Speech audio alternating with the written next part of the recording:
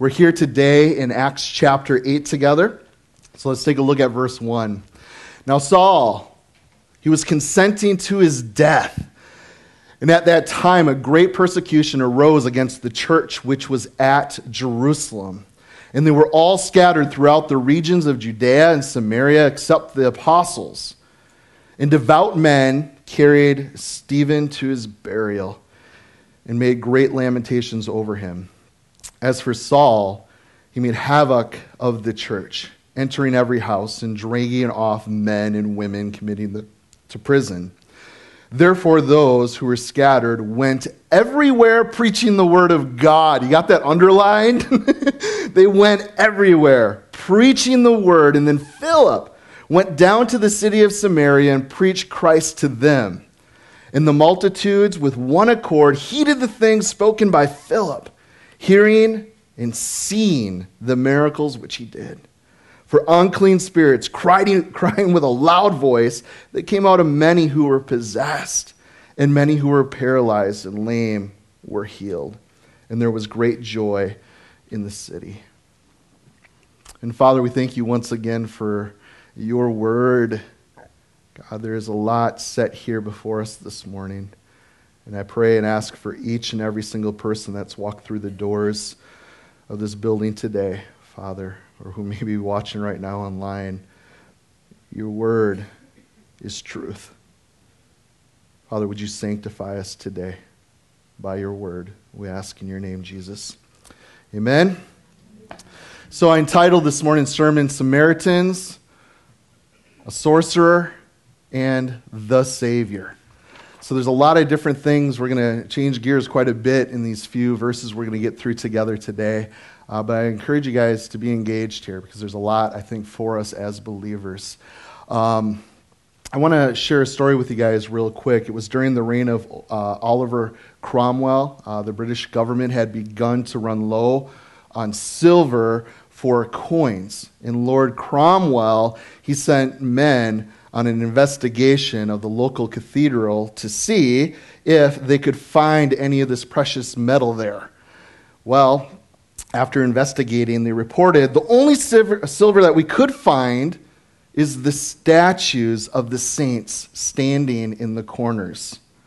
To which the radical soldier and statesman of England replied, "Good, we'll melt them down, or we'll melt down the saints and put them back into circulation." I love that. I love that. You see, what we have set before us really is the first church-wide persecution taking place. And what's happening as a result of that? Well, believers in general, we're being persecuted here. Sometimes we look, well, persecution of believers, that's just those over in the Middle East or Africa or the missionaries that have gone here or there. Well, here, if you were a believer, you were being persecuted. It didn't matter where you were. It wasn't just a designated few. So following the death of Stephen, it led to the scattering of these Jewish Christians, and thus we have the first evangelical tour. We have Philip as being the first evangelist, and we have a result of this first mass evangelism take place. So we see the exit, the church's first martyr. Okay, we went through Stephen, and now takes us into entering Saul of Tarsus. And again, look at chapter 7, verse 58 for a second. It says, "They laid down their clothes at the feet of Saul." If you guys recall, we went through the first martyr. We looked at Stephen, and who was there consenting to his death, to his martyrdom? There's Saul holding the clothes of all of those who were picking up stones to have this man killed. Now, Stephen's witness was a tremendous impression upon Saul, which we'll read later in Acts 20, verse 20. He testifies to it. Now, the death of Stephen seemed to be a defeat for the church, but it has resulted in some great victories in the Lord. And I want you guys to catch this. Receive this. Never give up when the enemy seems to be winning. It may be your finest hour of victory. That's truth. Don't give up, because God might be doing the most right in that moment. So it is even seems just before one gets saved that the devil seems to pour out his whole arsenal against a person. You ever see that happen? Oh man, there's Christians sharing, they're seeking, they're reading, they're considering, and it doesn't seem like the devil's just after them like crazy right then, working. And sometimes even those individuals, you can see them fighting it. Okay? Truth is now beginning to be exposed to them, and they're like, whoa, I'm not liking this.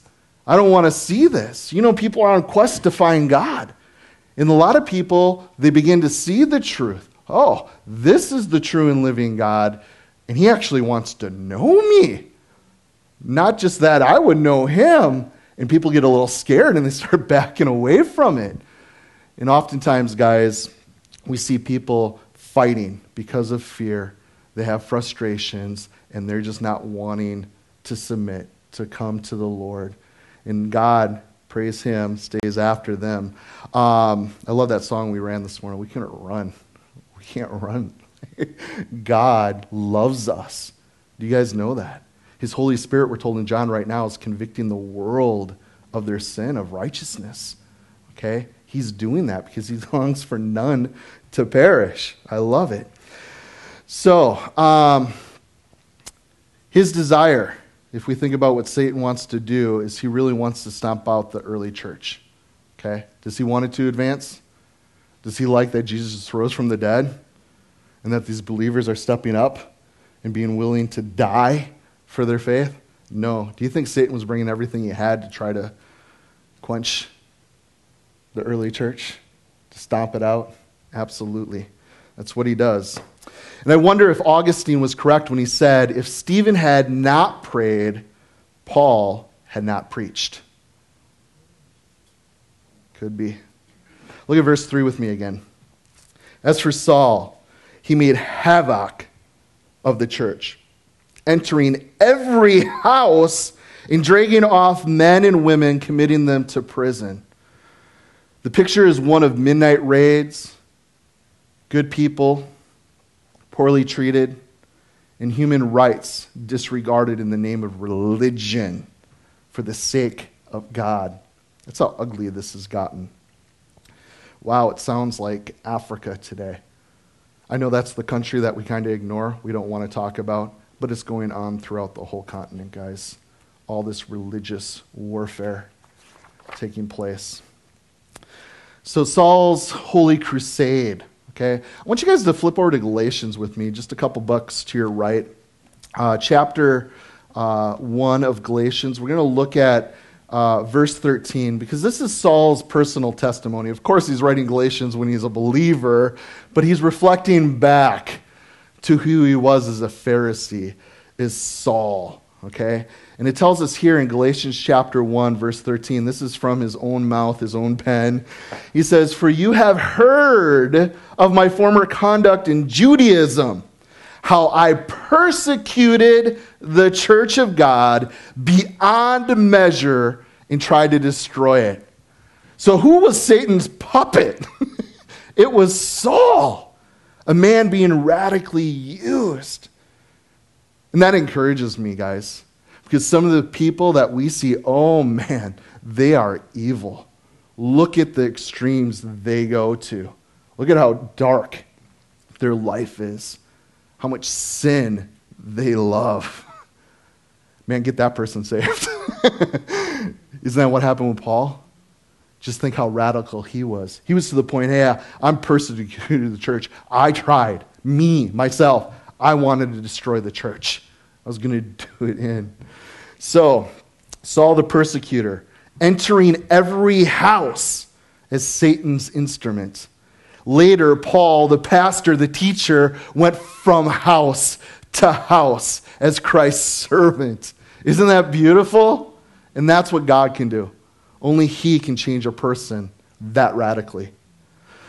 Now, if you look at verse 4, we begin to see these Messianic Samaritans, okay? And you guys know a little bit of the Samaritan background. But verse 4 tells us here, "Therefore those who were scattered, they went everywhere preaching the word, even to Samaria." You guys remember, you don't go to the Samaritans? We ignore them. We're the good Jews over here in Jerusalem. We don't have any contact with them. But they went everywhere, didn't they?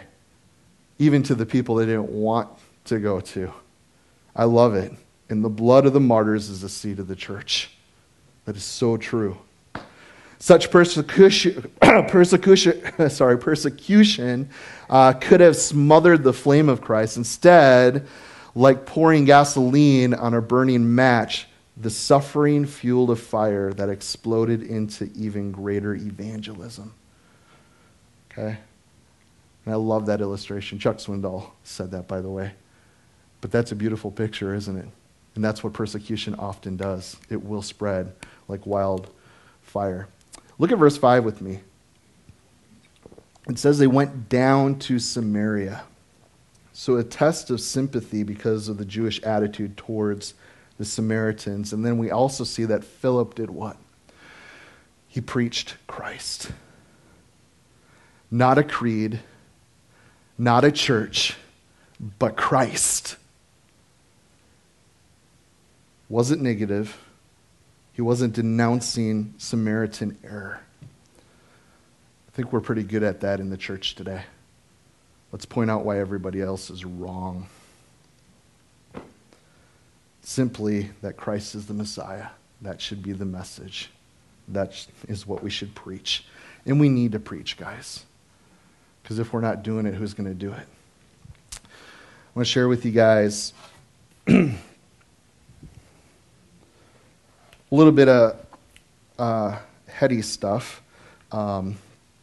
but it's good to break down the emphasis that the Scriptures, that the Holy Spirit inspired for us to catch. And here, D.A. Carson wrote this. He said, referring to the book of Acts here in chapter 5 he's referring to, but this ties into Philip. It says that the believers never stopped teaching and preaching the Messiah is Jesus. It never stopped. Has it? 2,000 years later, why are you here today? Because believers have never stopped preaching. Okay? And as the Greek really must be rendered, and he lays all the Greek, Christians are found preaching the word, as we see here in Acts chapter 8, verse 4. Philip is preaching the good news about the kingdom of God. And then in chapter 8, verse 12, and once again, the verb is found with its modifiers, meaning simply to preach the gospel or the like. In Acts chapter 8, verse 25, verse 40, chapter 14, verse 7, in verse 21, chapter 16, and verse 10. So we see it over and over again in the book of Acts. The range of the content of preaching connected with the verb is of some interest. Preach Jesus, verse 35. Preach the good news of peace through Jesus, chapter 10, verse 36. Preach the Lord Jesus, chapter 11, verse 20. Preach that what God promised to the fathers, he has now fulfilled in this generation, chapter 13, verse 32. Teaching and preaching the word of life, or the word of the Lord, chapter 15, verse 35, and preaching Jesus and the resurrection, chapter 17, verse 18. Well, let me share the next paragraph because it's good too. The verb appears twice in Hebrews, chapter 4, verse 2 and chapter 4, verse 6, where it is used to draw a comparison between the good news that was preached to the Israelites in the desert and the good news preached about Jesus to the author's readers. And it shows up 3 times in 1 Peter chapter 1, verse 12, verse 25, and chapter 4, verse 6. Always absolutely identified as the word of the Lord. And finally, it showed up twice in Revelation, one in the connection with the eternal gospel, already discussed in chapter 14, verse 6, and then once as the announcement of the mystery of God to God's servant and the prophets in chapter 10, verse 7. But anyways, the point is we get to preach Jesus. This is what believers do. And it's not just an occasion here. No, this is what the church does. We get to preach Christ. And that's what we get to see here. Look at verse 6. And the multitudes with one accord heeded the things spoken by Philip. Why does the world not heed today?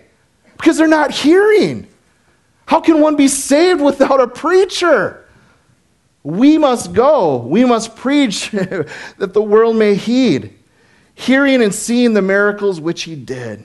So some think the success of Philip in Samaria was really attributed to, or largely due to, the influence that his master there had not many years before. Do you guys recall in John chapter 4 the account of our Lord, our Savior, our Master Jesus meeting with a woman at a well? Wasn't she a Samaritan? Why did the people of that city, why did those Samaritans receive him? Could it be, you guys remember the story? Didn't she go back and tell everybody, hey, I just had this talk with this guy. He knew everything. You need to come. He might be the Messiah. You guys need to come. And we're told all the men came. And Jesus spent time there with them, ministering to them. You think their hearts were ready to receive the word of the gospel, to hear about what happened to Jesus? That they crucified this man who had previously been with them, teaching them, and that he not, was in a grave any longer, but had risen from the dead? You think they were ready to hear Philip preach this good news? Probably. And the cool thing is, this is how God works. This is God's way. Okay? How do you like Jesus to go before you in your missionary, your evangelical efforts? Wouldn't it be cool? He does.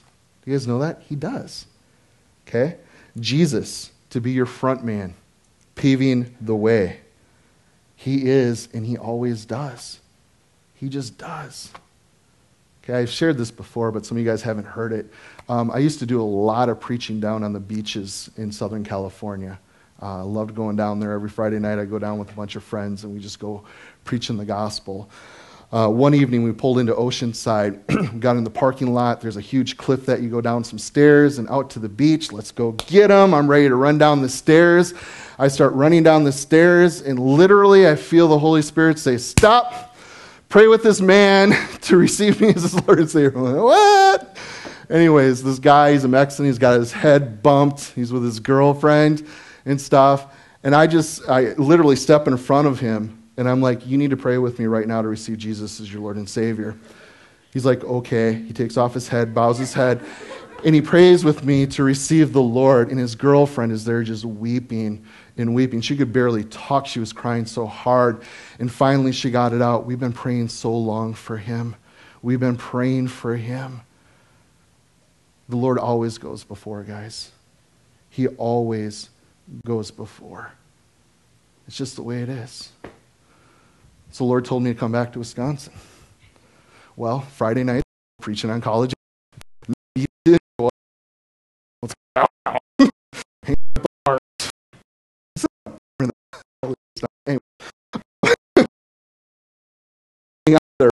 A lot of people. Well, before all the curfew stuff, kids used to hang out on the Ave. And there was a group, okay, I remember the corner they were at. We'd get together at the coffee shop, a bunch of us would pray, we'd go out. And there was this one group I was sharing with every week, and they would laugh. They'd see me coming, oh, here comes the Bible thumper again, week after week trying to share. It was always the same group. They had all their, souped up nice vehicles, and they had their music bumping really loud. It was just their hangout corner. That was theirs. And every week I would come, and then finally one week I show up. I'd been sharing for weeks and weeks. And the leader of the group, they start heckling. He's like, knock it off. This guy knows what he's talking about. What? The leader of the group is now going to stand next to me and say, hey, we should listen to what he has to say. We had 15 people that night bow their head to receive Jesus as the Lord and Savior. Months of sharing, nothing. What had the Lord done? Well, talking with him later, his grandfather had started sharing with him the exact same things I had been sharing with him. The Lord had been preparing, and not just him, had prepared this group. We see it all the time. One of my favorite ones is when I first started the jail ministry almost 6 years ago now. Stuff. I'm going in, and something you do is you talk to the officers and you say, hey, I got a request from so-and-so. They want to meet with the chaplain. So I'm like, I need to meet with so-and-so. Well, they go to get so-and-so, and they come back, but it's not so-and-so. It's some other guy who didn't request. There was a mistake. They called the wrong guy accidentally. Well, I sit down with him, and guess what? The Lord had been preparing this man.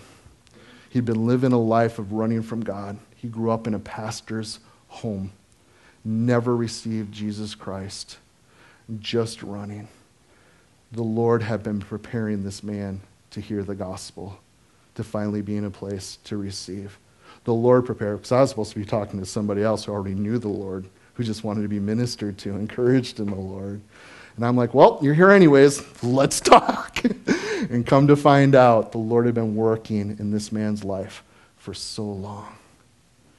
And then this last Tuesday, I got to do a substitute teaching up in the jail.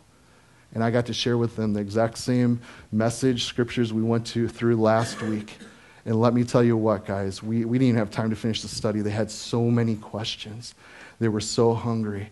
But out of the group of men that came out to Bible study, 2 of them had never been to a Bible study before. That's one question I asked. How many times is this your first time? Well, 2 of the men in the back, they didn't have Bibles. One was older. He was late 60s, probably in his 70s. And you could tell he was hard. You guys ever get anybody like that? You try to talk with them, they just sit there, just looking through you. I could care less. That was him. This man in his late 60s or whatever, by the end of the study, was just in tears. Just in tears. You could see God had been preparing him to receive the Word of God, to receive the gospel. It's the first time he came out to a study. It's the first time I ever met him. It wasn't that one study that did it. There was something that got him even to come out to a Bible study. What had God been doing that he would actually sign up to even go? God had been preparing. And that's the thing I love, guys. We're just entering into what God's already doing. We get that blessing. So we get to be a part of it. Now, persecution. It's like a storm that scatters the seed of the word. It is dispersed the sowers and the reapers over many fields. And this is God's way of really extending his kingdom, bringing good out of evil, and making the wrath of man to the praise of him. That's what God does through persecution. And aren't his ways always much higher than ours? You think Satan would learn? There's this proverb, you can jot down Proverb 11, verse 24. It says this: there is one who scatters, yet increases more. I love that truth. I love that truth. One of the harder things that I've gone through, I was asked to leave a church that I was ministering at years back. And we had to. There were just scriptural things that, hey, this is sin. You know, God's spoken. We can't continue here. And it was one of the hardest things. It was a church that I grew up in 27 years. It was one of the neatest seasons in my life, ministry-wise. I saw young people just really running hard after the Lord, growing, young adults being called into ministry full-time. It was just a real fun season. And just because of sin, you know, Satan was able to come in. And we know that he likes to bring division, right? You know, and it was one of the hardest things I ever went through. And I'm like, man, God, how could you allow this to happen? How could someone be so prideful and so unrepentive? Why? You guys ever have that place before God? You just have all the whys? How is this a good thing? So much is happening right now. We see so much good fruit. Man, young people are getting saved like crazy. We got these guys going off to Bible college. They're getting saved and their families are starting to come to church. This is awesome. Why would you allow this to happen? You know, but a little over a decade now, I'm able to look back and you know what's shaken out because of that? Man, We have a few churches now that are just teaching the word. More's happened. More people have gotten saved because things have shaken out. And that's one thing that I love when it comes to God, because his ways are always higher. Because we sit and we like, Lord, that's just a church split. Whoop-de-doo. Our hearts have a hard time reconciling or making sense of, we see brothers and sisters being killed. Why is ISIS doing this type of stuff? How is this even allowed? How can people let this continue to happen? We have a hard time with that. But if you look and you study church history, God has always worked through that for his glory. The kingdom has always been added to. And it's because his ways are really higher than ours. He's so much wiser. And he does work the good out of bad things to those who love him. And let me tell you what, people who are willing to lay down their life for Jesus, they love him. They're definitely called according to his purposes. We can cling to Romans 8:28 with them. So, there's one who scatters, yet increases more. So we may not see the physical miracles, but we may look confidently at spiritual miracles in transformed lives, and these are equally strong proofs of true evangelism. Where is revival happening? Where is God at work? Where are people repenting? Where are people turning to Jesus? You see, we're told here also great joy in that city. See, joy from Christ's perfect pardon, from persuasive power and prized preciousness. That's where joy comes from. And don't we try to find joy in so many other things? And it's right there in God. He's to be our joy, brothers and sisters. So, let's move on to sorcerers for the Savior. I love this passage. Look at verse 9 here. But there was a certain man called Simon who previously practiced sorcery in the city and astonished the people of Samaria, claiming that he was someone great, to whom they all gave heed from the least to the greatest, saying, "This man is the great power of God." And they heeded him because he astonished them with his sorceries for a long time. But when they believed Philip, as he preached the things concerning the kingdom of God in the name of Jesus Christ, both men and women were baptized. And then Simon himself also believed. And when he was baptized, he continued with Philip and was amazed, seeing the miracles and the signs which were done. So, magic was a significant form of religious expression in the ancient world. That's something they looked for. That's something they wanted. Eventually, evidently here, this guy Simon was no trickster, but he used satanic arts. Okay, there was some power there. It's like Spiritism today. Okay, it's a mixture of fraud and demonic power under the guise of religion. I spoke with a gal for a half an hour this week at the pantry. She's a Wiccan. She's into paganism. She came out of the Lutheran church, grew up in a Christian church.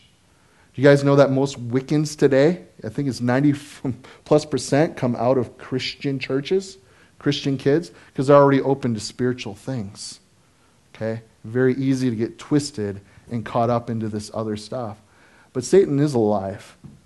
Okay? There are things out there, and people are drawn to it. Stuff. But one of the things, guys, we need to be able to preach Christ. That's what got this Simon guy. He'd been doing this for a long time. Do you think he probably believed in his sorcery or whatever? Probably. The Bible talks about the blind leading the blind.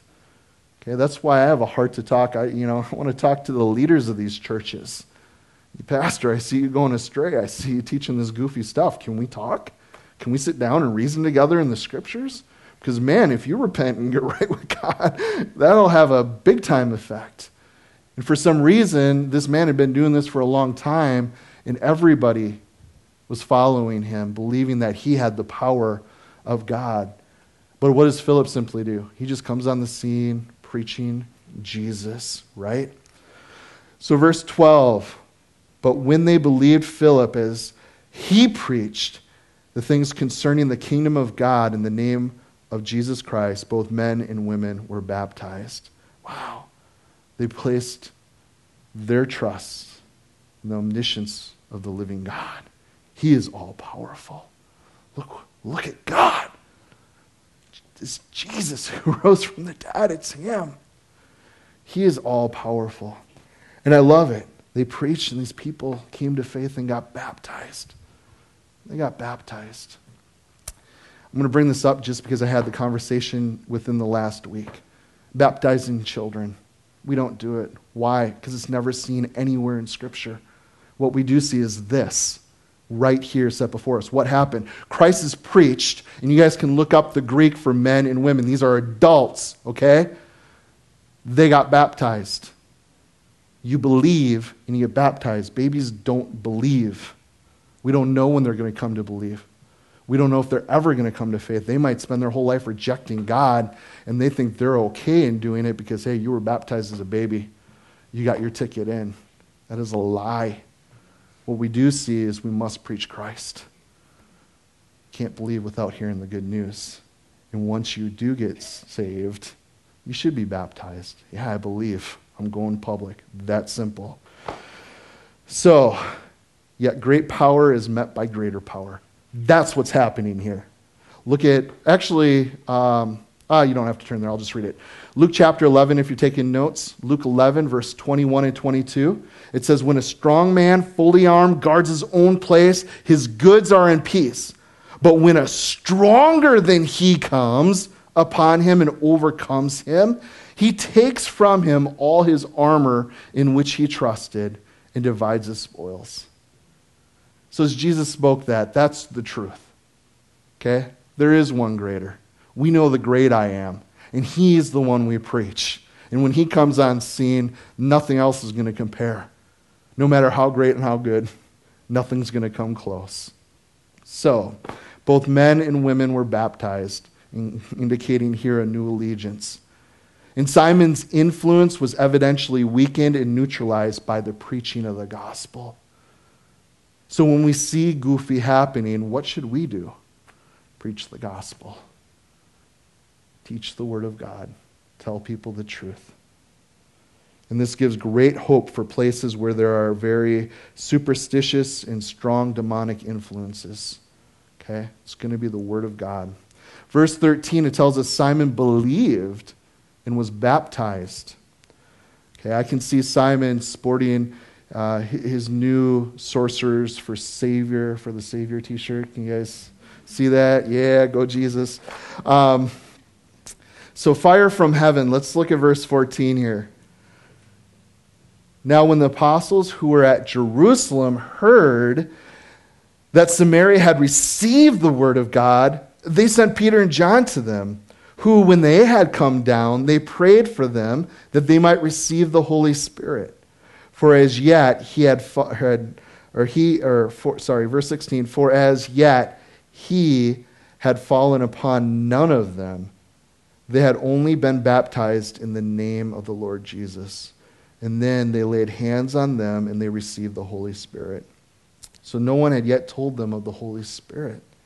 Peter informs them of this great possibility, and they eagerly open the windows of their souls to receive this gift from God. Okay? The Holy Spirit is so essential in our walks, in our lives, guys. And there are believers out there that have not been baptized with the Holy Spirit. We read here that the Holy Spirit come upon them. Okay? And you might be here this morning. Man, I believe, but I have never sensed any empowering by God. You probably haven't been baptized in the Spirit of God. Come and ask for prayer. We'll pray. God desires to give the Holy Spirit to all. And we see this. Some people believe that, hey, once I'm saved, I just have the Holy Spirit. But we see passages like this throughout Scripture. Hey, we believed, we were baptized, but there's no empowering of the Holy Spirit in our life. What's going on? And you guys know we talk about dead religions or dead churches out there. They're not really dead. They just don't have the empowering of the Holy Spirit. And some of them, they believe the gospel. They believe, hey, Christ is the only way. We need to get baptized. Go public with our faith. But hey, talking about the Holy Spirit, we don't do that here at this church. No. The Bible talks about it a whole lot. Jesus said, hey, I'm going to send you an helper. You need the Holy Spirit. I want to consider with you guys a thinking point on this for a second. Let's step back and consider John. He came down with Peter, right? What do you think John, what was going through his mind? One of the sons of thunder, right? When he asked Jesus if he could call fire down from heaven. Hey, let's just do in these Samaritans, you know? He now returns to the place with reports that, hey, men's lives there. These people that I wanted to see fire, just smote them, just finish them. Those people are getting saved. What do you think was going on in John's head here? Let's turn to Luke chapter 9 together. We'll read this passage because I don't know. It was one of these things this week I was considering. I'm just like, that's so cool that John got to go back and see what God was up to. And I hope it'll speak to you and I in the same way. Look at Luke chapter 9, verse 51 and on. It says, now it came to pass when the time had come for him to be received up, that he steadfastly set his face to go to Jerusalem. Verse 52, and he sent messengers before his face, and as they went, they entered into the village of the Samaritans to prepare for him. But they did not receive him, because his face was set for the journey to Jerusalem. And when his disciples, James and John, saw this, they said, Lord, do you want us to command fire to come down from heaven and to consume them just as Elijah did? But he turned and he rebuked them. He said, you do not know what manner of spirit you are of. For the Son of Man, he did not come to destroy men's lives, but to save them. And as they went to another village, this must have been a long walk for them. The kind where God talks and you just listen. But I guess John finally got the call down fire from heaven, right? The Holy Spirit, let me pray for you guys. Holy Spirit of fire upon you to give you life, to empower you. Don't you love that God's so backwards from us? His ways are truly so much farther beyond ours. So John, you were the only one off off by what kind of fire to call down and when to call it. So they received the Holy Spirit, a special acknowledgement of God working in Samaria, recognizing them as being a part of the universal church. Now, the next section we're going to go through is going to deal with Simon a little bit more. And there's a lot of controversy. Read a lot of different commentaries this week, and people have different takes on this. And as we read through this, I'm just going to share with you what I think. But let's read the context here. Look at verse 18. And when Simon saw that through the laying on of the apostles' hands the Holy Spirit was given, he offered them money, saying, give me this power also, that anyone on whom I lay my hands may receive the Holy Spirit.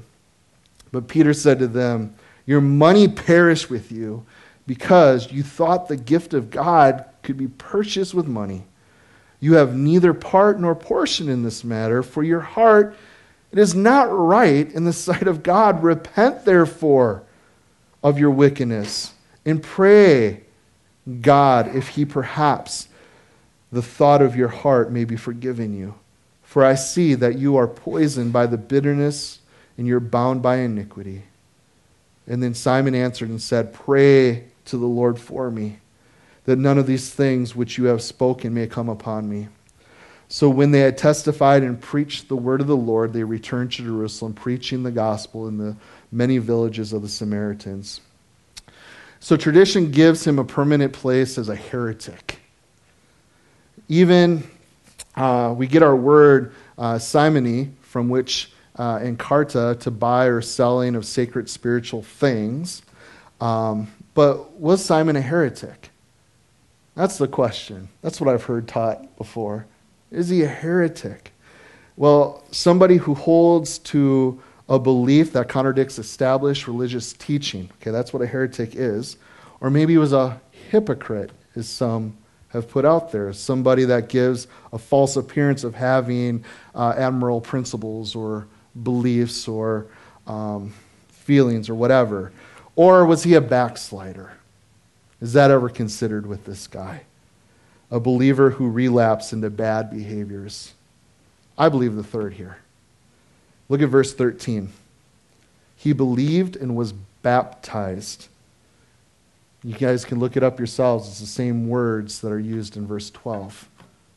Genuine belief, real baptism. So why do you read in falsity, insincerity, and hypocrisy? Why do we do that? Also, we're told that he continued with Philip.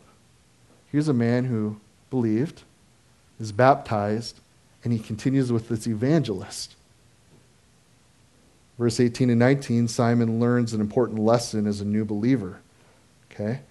I believe Simon is suddenly tempted along old lines. In verse 21, in this matter, Peter says, in what matter? Is it speaking about salvation here? Is there any indication that it's talking about salvation? No, not at all. I've heard that taught. That's not what it says. At least I don't see it. The matter of being able to have this power that the apostles had, that's the problem. That's the matter at hand that he's addressing. And he tells them that your heart isn't right. It's not straight. It's not upright. You got a heart problem, bro. What's going on? And he tells them in what? Verse 22, you need to repent and you need to pray. So would this be said to an unconverted, okay, with no mention of faith in Christ's saving power? Is that what you tell a person? No, you share the gospel if that's the problem. No, you're a brother. You need to repent, bro. You're wrong. You need to pray. So the counsel of Peter is more appropriate to a backslider than a hypocrite. At least that's what I see here. So look at the stern language that Paul uses to another sorcerer who really was a scoundrel. Okay? It's like, hey, Peter spoke this way to this guy. I want to look at one other guy with you guys. Turn to chapter 13 for a second. This is another sorcerer. We'll pick it up in verse 8, but I want you guys to really catch verse 10 when we read it. Acts chapter 13, verse 8. But Elymas, a sorcerer, for so his name is translated, withstood them, seeking to turn the proconsul away from the faith. Then Saul, who is also called Paul, filled with the Holy Spirit, looked intently at him and said, "Oh, full of all deceit and all fraud, you son of the devil, you enemy of all righteousness, you will not cease perverting the straight ways of the Lord. And now, indeed, the hand of the Lord is upon you, and you shall be blind, not seeing the sun for a time." And immediately a dark mist fell on him, and he went around seeking someone to lead him by the hand. Then the proconsul believed, and when he saw what it had been done, being astonished at the teachings of the Lord. Okay, so the thought is one singular thought of which Simon was guilty. Okay? Paul deals pretty harshly with this guy. He wasn't unrepentant, he wasn't a believer, but it was the thought, a singular thought, hey, I can pay some money and I can have this gift that the apostles also have. And the sad thing is today, we have a lot of brothers and sisters that are paying a lot of money because they want to have this experiential high, a touch of the Holy Spirit. If I just could get anointed by that man, that's sick and twisted, guys. And there are those men out there, hey, we're going to have a small group, but it costs this much money, and if you can come, you will be personally anointed for empowering of ministry. You could have a ministry like mine. It's twisted, guys.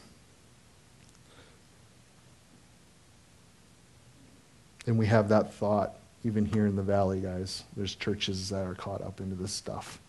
We need to pray. We need to preach Jesus.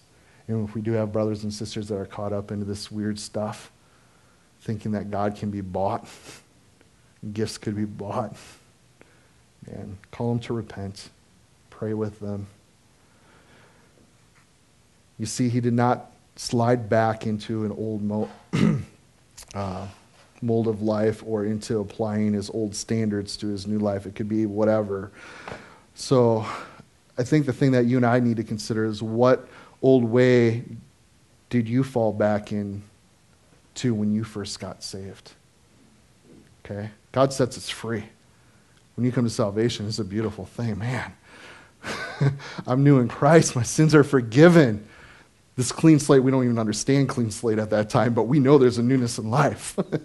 We get to go for it, right?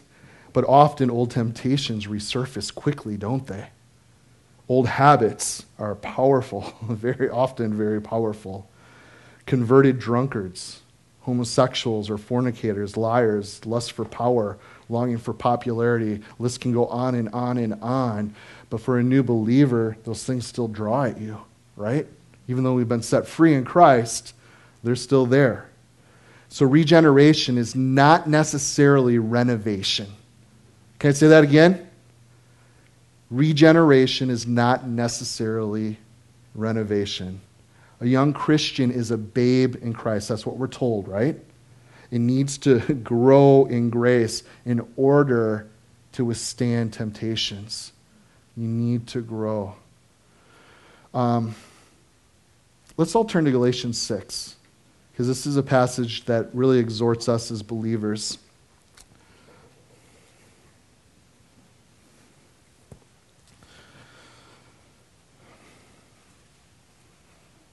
And really, when the scriptures talk about grace upon grace, I've been walking with the Lord for over a couple decades now. There are graces that we grow in. Even the older we get, there are new graces like, hey, I have this for you.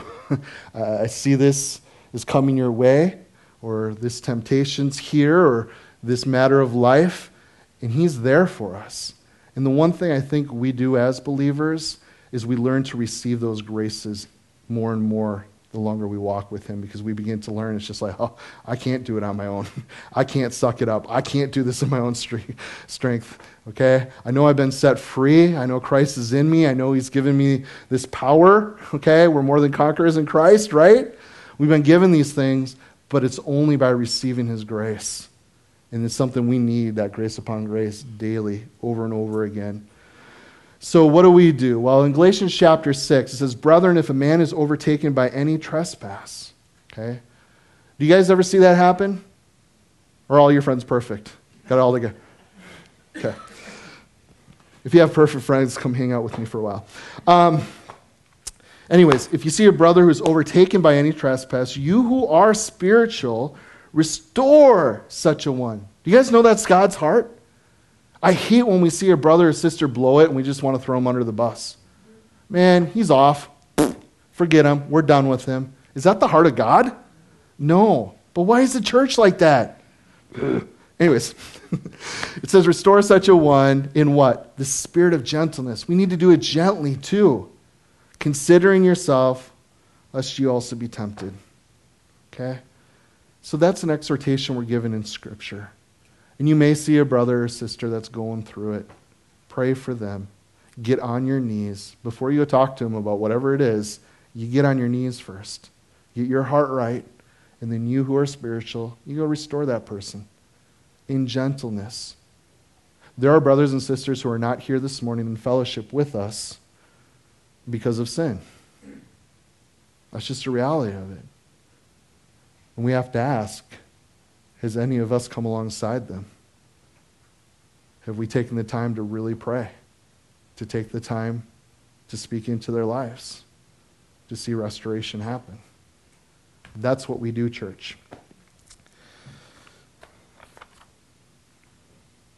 There was a Christian father who had a daughter with an uncontrollable temper. And when asked for her hand in marriage, he told the young man she was not worthy of him.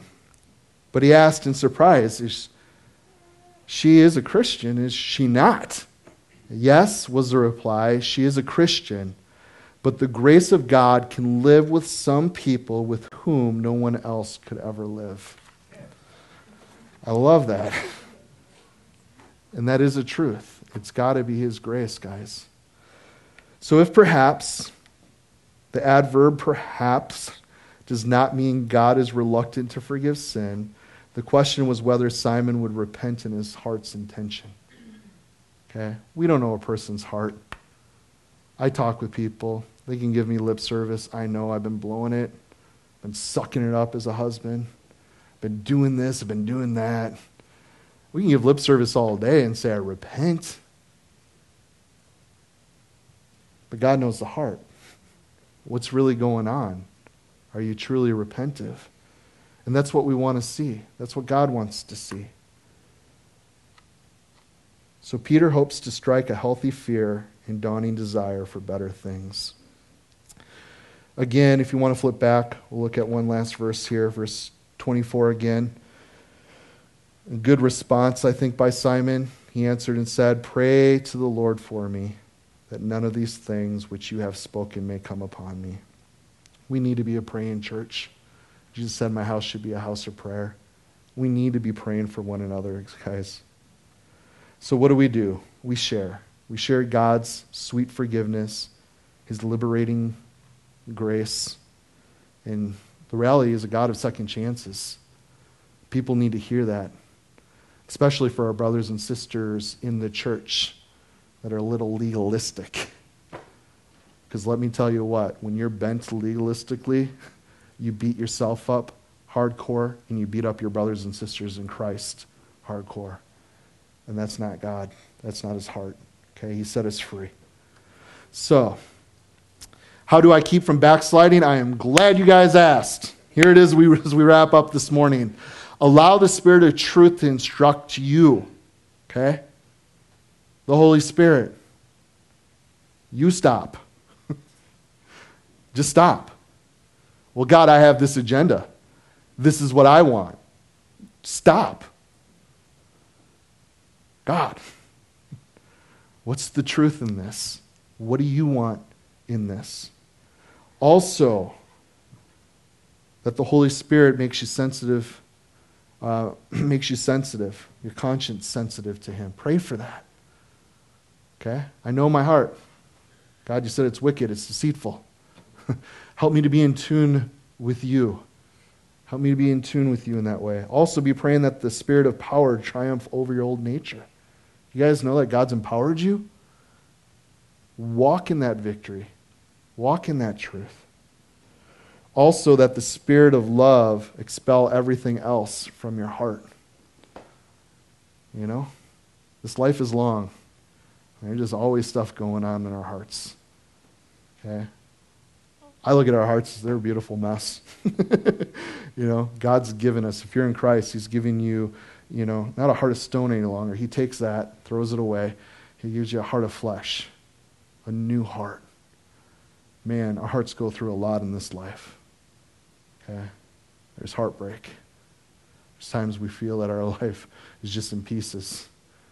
But God is so faithful and so good at taking care of our hearts, putting things back together, remolding.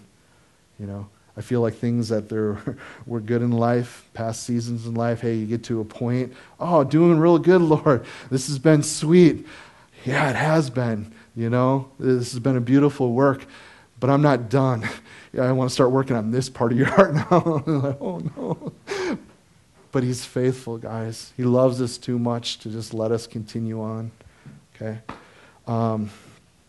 Again, verse 25. So when they had taught verse by verse, it didn't say that. It says when they testified. Did you guys catch that? Do you guys know that there's power in testimony? We need to be sharing our experiences. God is alive, and if you're born again, God's working in your life, and that's something we get to share with the world. The world doesn't think that's true, or that's a reality. Oh, you born againers, you're all nuts. You think you know God. Really, that's what the world thinks of us. But when you testify what God's doing, they can't deny that. They can't say you're lying. Just share what God's doing in your life. So they testify. So Peter and John were telling their own stories of their Christian experience. Hey, we walked with Jesus. This is what God's doing. This is what he's doing now. Man, they just killed Stephen. And as a result, you Samaritans are getting saved. This is awesome. So this is always helpful to follow up the work of a new convert, okay? I always tell new people that come to faith in Christ, share with people what God's doing in your life. Share how he just got your heart, how you got saved. Share. And we're also told to preaching the word. So they testified and they were preaching the word. Okay, we need to do that. I think we preach the word pretty good at Freedom. Our small group times, it's normally around the word of God, right? We go verse by verse through Scripture. We're taking the whole word of God seriously. Those are good things. I, as your brother in Christ, not just as your pastor, but your brother, I'd love to hear more testimony given in our church. I would love to see that happen. I would love for my phone to ring this week and say, hey, pastor, guess what? God's been doing this in my life. Awesome. Would you share at church on Sunday? Aren't you guys encouraged when brothers and sisters share what God's doing? I am. And I know God's doing stuff. Let's share with one another. Let's give place for that to happen. So, the preaching of the word. So there's this new messianic Samaritans ready for Bible study and instruction in their faith. I love it. As I look around this morning, we have empty seats. Bums me out a little bit because I know the Word of God is what we need. We need this. God has given us all that pertains to life. His ways are the right ways. But so many of us, we miss out. I'm tired. I don't want to go to church today. No, we need time, guys, to be in the Word. It's not just a Sunday morning thing. We need to be in that place where we're receiving instruction every day. Because you might be like me. I'm forgetful. You just need that daily time. Okay, Lord, you're asking me to do this. You're asking me to be gentle. You're asking me to live at peace with all people. I'm a little fired up once in a while, and I don't want to be at peace. Like yesterday morning, okay, knocking on my door. Saturday morning, who shows up at your house on Saturday mornings? I look at Sonny, somebody's knocking at our door. I got razzed up. I'm just like, oh man, these JWs are going to get it. I was fired up. I open the door and it's the Carlsons there to share Jesus Christ with me. They're like, Pastor, you said last week no one ever shares the gospel with you, so here we are. Which I'm totally blessed by, and it was a good thing it was them, because my heart was not normally in that place where I want to be confrontational. Like, I already had it all in my head. I'm going to challenge them about their translators. They don't even know who they are. Their Bible's bunk, and they're all going to hell unless they, I was ready. But let me tell you what, guys. We need to be in that place where we're in the Word. Because honestly, a little bit of fellowship, thank you for coming over yesterday. Just that little bit of fellowship. I told Sonny right after you left, man, that was good for my heart. Because we talked about things of the Lord, things that are right, and we're forgetful. Man, just a day without the Word, man, yeah, our minds can get so messed up, and we need to come back to that place. So brothers and sisters, be in the Word, and don't take for granted this time that we have together, small groups that we have. Okay, God's given those as gifts, really, and we should be thankful. We should partake. So, we also see here a linkage of the apostles in Jerusalem with the new believers in Samaria. Isn't that cool what God's doing here in the early church? Isn't that cool? I'd love to see that happening. Okay? One of the things that I have a hard time with, like I spoke before, why are we always pointing what's wrong with everybody else? It's easy to point out all that stuff, how they're just missing it. We should just preach Christ. And when we just preach Christ, that stuff happens. I told you guys I was up in the jail on Tuesday. I'm just preaching the Word. We were in Scripture. We must have covered about 30 Scriptures and stuff. And questions were coming up about Catholicism like crazy. Well, why this? Well, if the Bible says this, if God says this, what about this? And that's what preaching the Word does. It just opens people's eyes to what's right and what's wrong. Okay? But I would love that the preaching of the Word of God was taken seriously, that we would go and evangelize and preach and share. Wouldn't it be so cool if in 10 years from now, God moved in such a way because God's kids were just out preaching the gospel, that there was no more talk of Catholicism, that I could go into a jail setting and it wasn't about the Catholics being wrong. It's just, hey, it's all about this Jesus who loves me, who died for me. He's asking me to repent, to turn to him, to live with him forever. I think that'd be beautiful if we could be done with denominations. And it's only going to come when we're preaching the word, when we're preaching Jesus, guys. Because as long as we're preaching everything else that's not true, people are going to be caught up in all that stuff that's not true. And they hear enough of that stuff. What people need to hear is Jesus. Share the word with them. Get into Bible study. For a little while, I was up in Seymour. They had an old guys' Bible study. They were all Catholics, and they were studying Psalm 119. And it was so cool because they were having Bible study. And I didn't once share with them why they were wrong and what they believed, because some goofy stuff was coming up during the studies. I didn't say, hey, you're wrong. I would say, hey, because they're already open to the Bible. They're studying Psalm 119. Hey, have you guys ever read this in the Gospel of John? We just read Scripture. And then they would have their conversations. We just get to share the word, guys. Share it well. Also remember, the way to turn enemies, to turn your enemies into friends, make them brothers or sisters in Christ. Wouldn't that be great? You know, can't stand them. They hate me as a Christian. Cool. Get on your knees, start praying for them, start preaching the gospel to them. You be your brother or sister in Christ. Okay? Try that with your next enemy. Try that. Since Charlie Vanderheiden's not here this morning, I'll share this. When I first met Charlie, I did not like him. Okay, he was coming around because there was a young Christian gal as a part of the youth ministry. And he was there. I knew that was the reason he was there. So I didn't like him at all. But you know what? He kept coming around. He kept hearing about this Jesus. You know what ended up happening to Charlie? He ends up getting saved. No longer my enemy. It's now my brother and my Lord. Ends up being my best man in my wedding. You know? So pray for your enemies. All right, one last story because I thought this was fun. A reporter was interviewing an old man on his 100th birthday. What are you most proud of? He asked. Well, said the man, I don't have any enemies in the world. What a beautiful thought. How inspirational, said the reporter. Yep, added the man, outlived every last one of them. Oh, another one I'll share with you.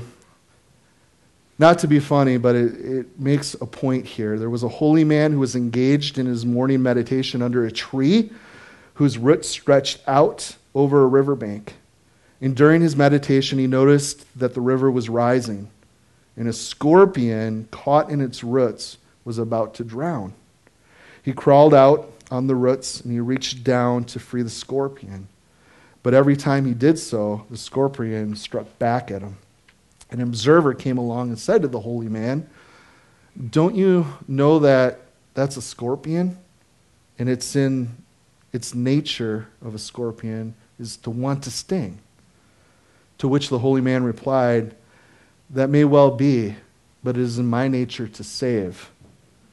Must I change my nature because the scorpion does not change its nature? If you guys would stand with me, we'll pray.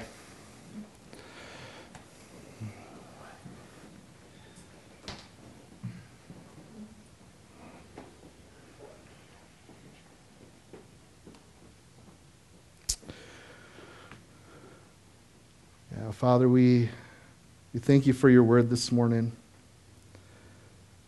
We thank you for how when we came to know you, we put our faith in you, how you really turned our lives upside down.